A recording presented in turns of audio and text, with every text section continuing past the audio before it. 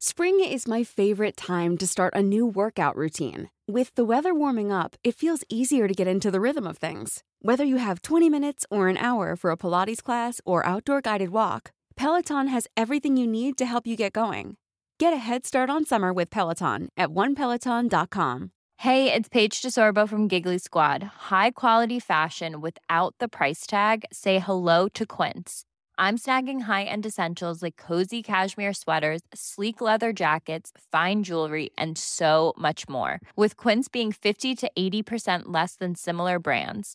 And they partner with factories that prioritize safe, ethical, and responsible manufacturing. I love that. Luxury quality within reach. Go to quince.com/style to get free shipping and 365-day returns on your next order. Quince.com/style. When you're ready to pop the question, the last thing you want to do is second-guess the ring. At BlueNile.com, you can design a one-of-a-kind ring with the ease and convenience of shopping online. Choose your diamond and setting. When you find the one, you'll get it delivered right to your door. Go to BlueNile.com and use promo code LISTEN to get $50 off your purchase of $500 or more. That's code LISTEN at BlueNile.com for $50 off your purchase. BlueNile.com, code LISTEN. Hello, chickens. This is the fabulous Adam Richard, and I have a theory.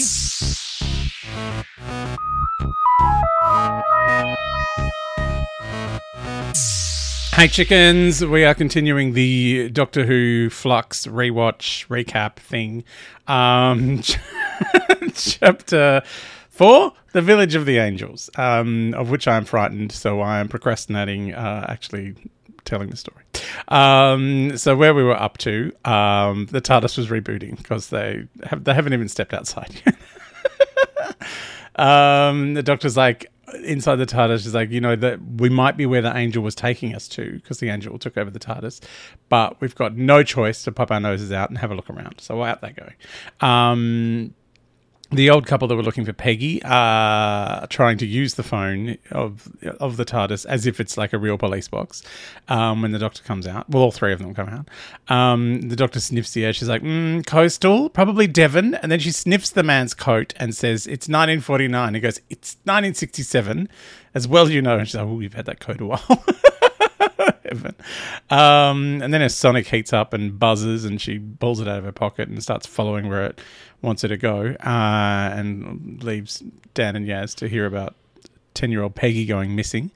The priest, who's been wandering around grabbing the notes in the churchyard, comes and tells Mrs. Hayward to stop leaving them. And she's like, count the gravestones. And he's like, this is crazy. There's 92. I know, there's always been 92. They hear people calling for Peggy, and she says, it's happening again. Wow. Now that I know what happens at the end of this episode and who this woman is leaving the notes, that is great. That is a great moment. I love when you get those things in a rewatch. Oh, so I love a bonus from a rewatch. The professor in his house has brought Claire some tea. They're down in the basement when the Doctor barges in saying something has set her sonic off, and she holds up the psychic paper. Apparently she's from the Institute of Psychic Investigations. And he introduces himself as Professor Eustachius Jericho, and the Doctor gets excited about how many points Eustachius would be worth in a game of Scrabble, with George Eliot, because she allows proper nouns. And then the Doctor recognises Claire from episode 1, and realises she's what's setting the sonic off, and Claire feels sick and runs off. And the Doctor sees a bunch of psychic drawings that Claire has done. One of them is of a TARDIS and one is of an angel, which she just quickly tears up and throws into the fireplace. There is no fire in the fireplace. Claire, meanwhile, is in the bathroom looking at herself in the mirror after washing her face, and she sees weeping angel wings in her reflection. Her reflection has giant stone wings. It's creepy. The vicar, the priest, whoever he is. I'm going to call him a vicar because I feel like, vicar. It's way more statues than I'm used to, and I don't know why. The vicar is counting the gravestones in the churchyard and realises there's more than there are meant to be. He gets to 92, and then there's a weeping angel right in front of him. And he goes up and looks closely at it and blinks and then disappears. And the old woman is watching this with sad resignation. Oh, because we know what happened to her in the end. Oh my God, this is great. Yaz is trying to get the people who are out, like she's in part of the search party looking for Peggy, and she's trying to get them to follow policing techniques for search parties. Speaking of search party, have you watched the Search Party TV show on Stan? I love it. It's a hoot. I mean, it's crazy. It veers all over the place. It goes from comedy to tragedy, everything in between. It's got a very nice satirical edge, which is weird for an American show. Like Americans, British shows usually use satire like a scalpel, and Americans use satire like a sledgehammer. But this one is a bit more... it's not as obvious as American satire can tend to be.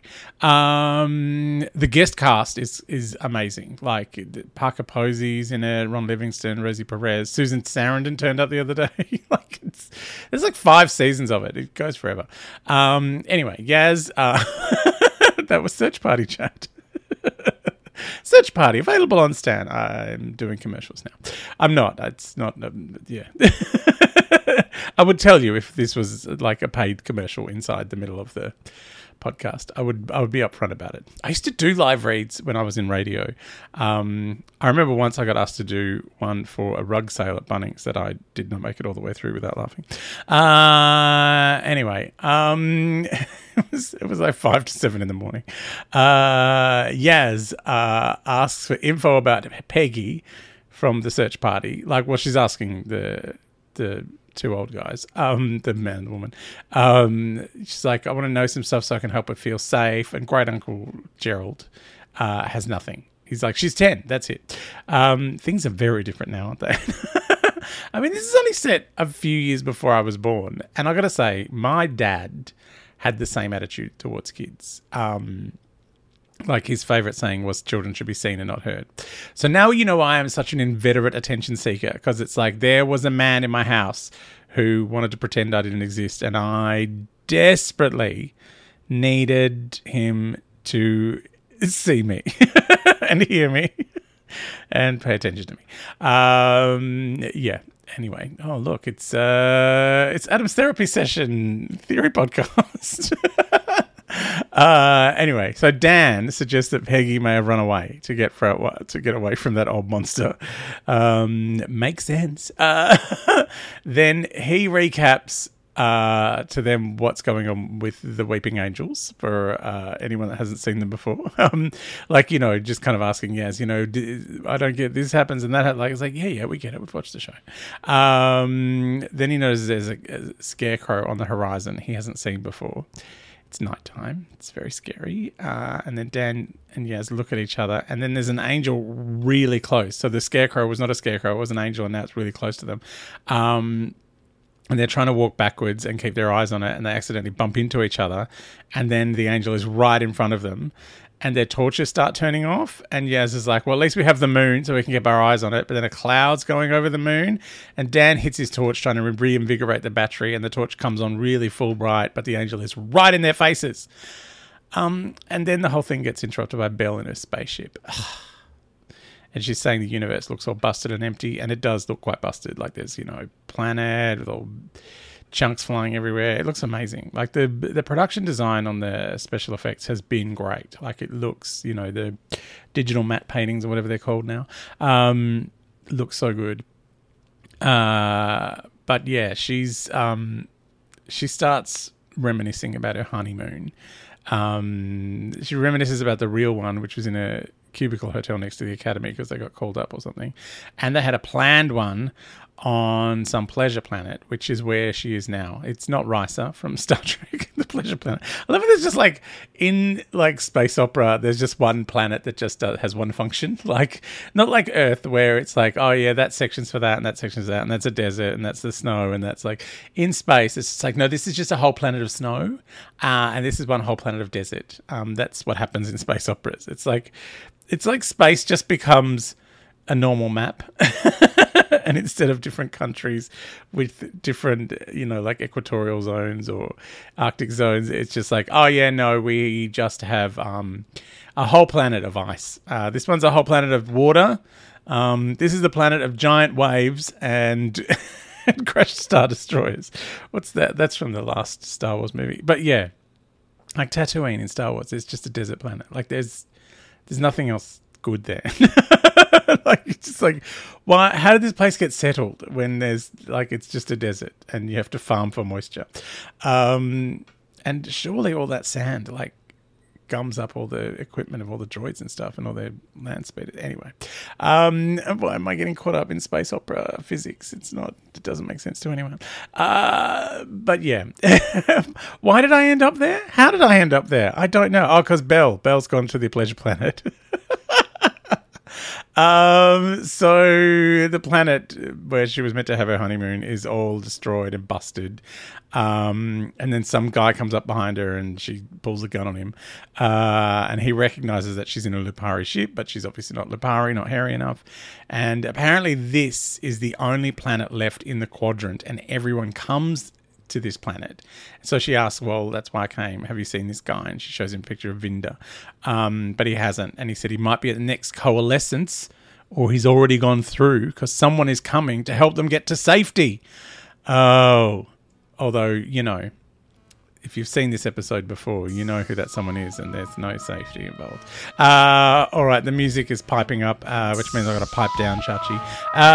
All right, more Village of the Angels in the next episode.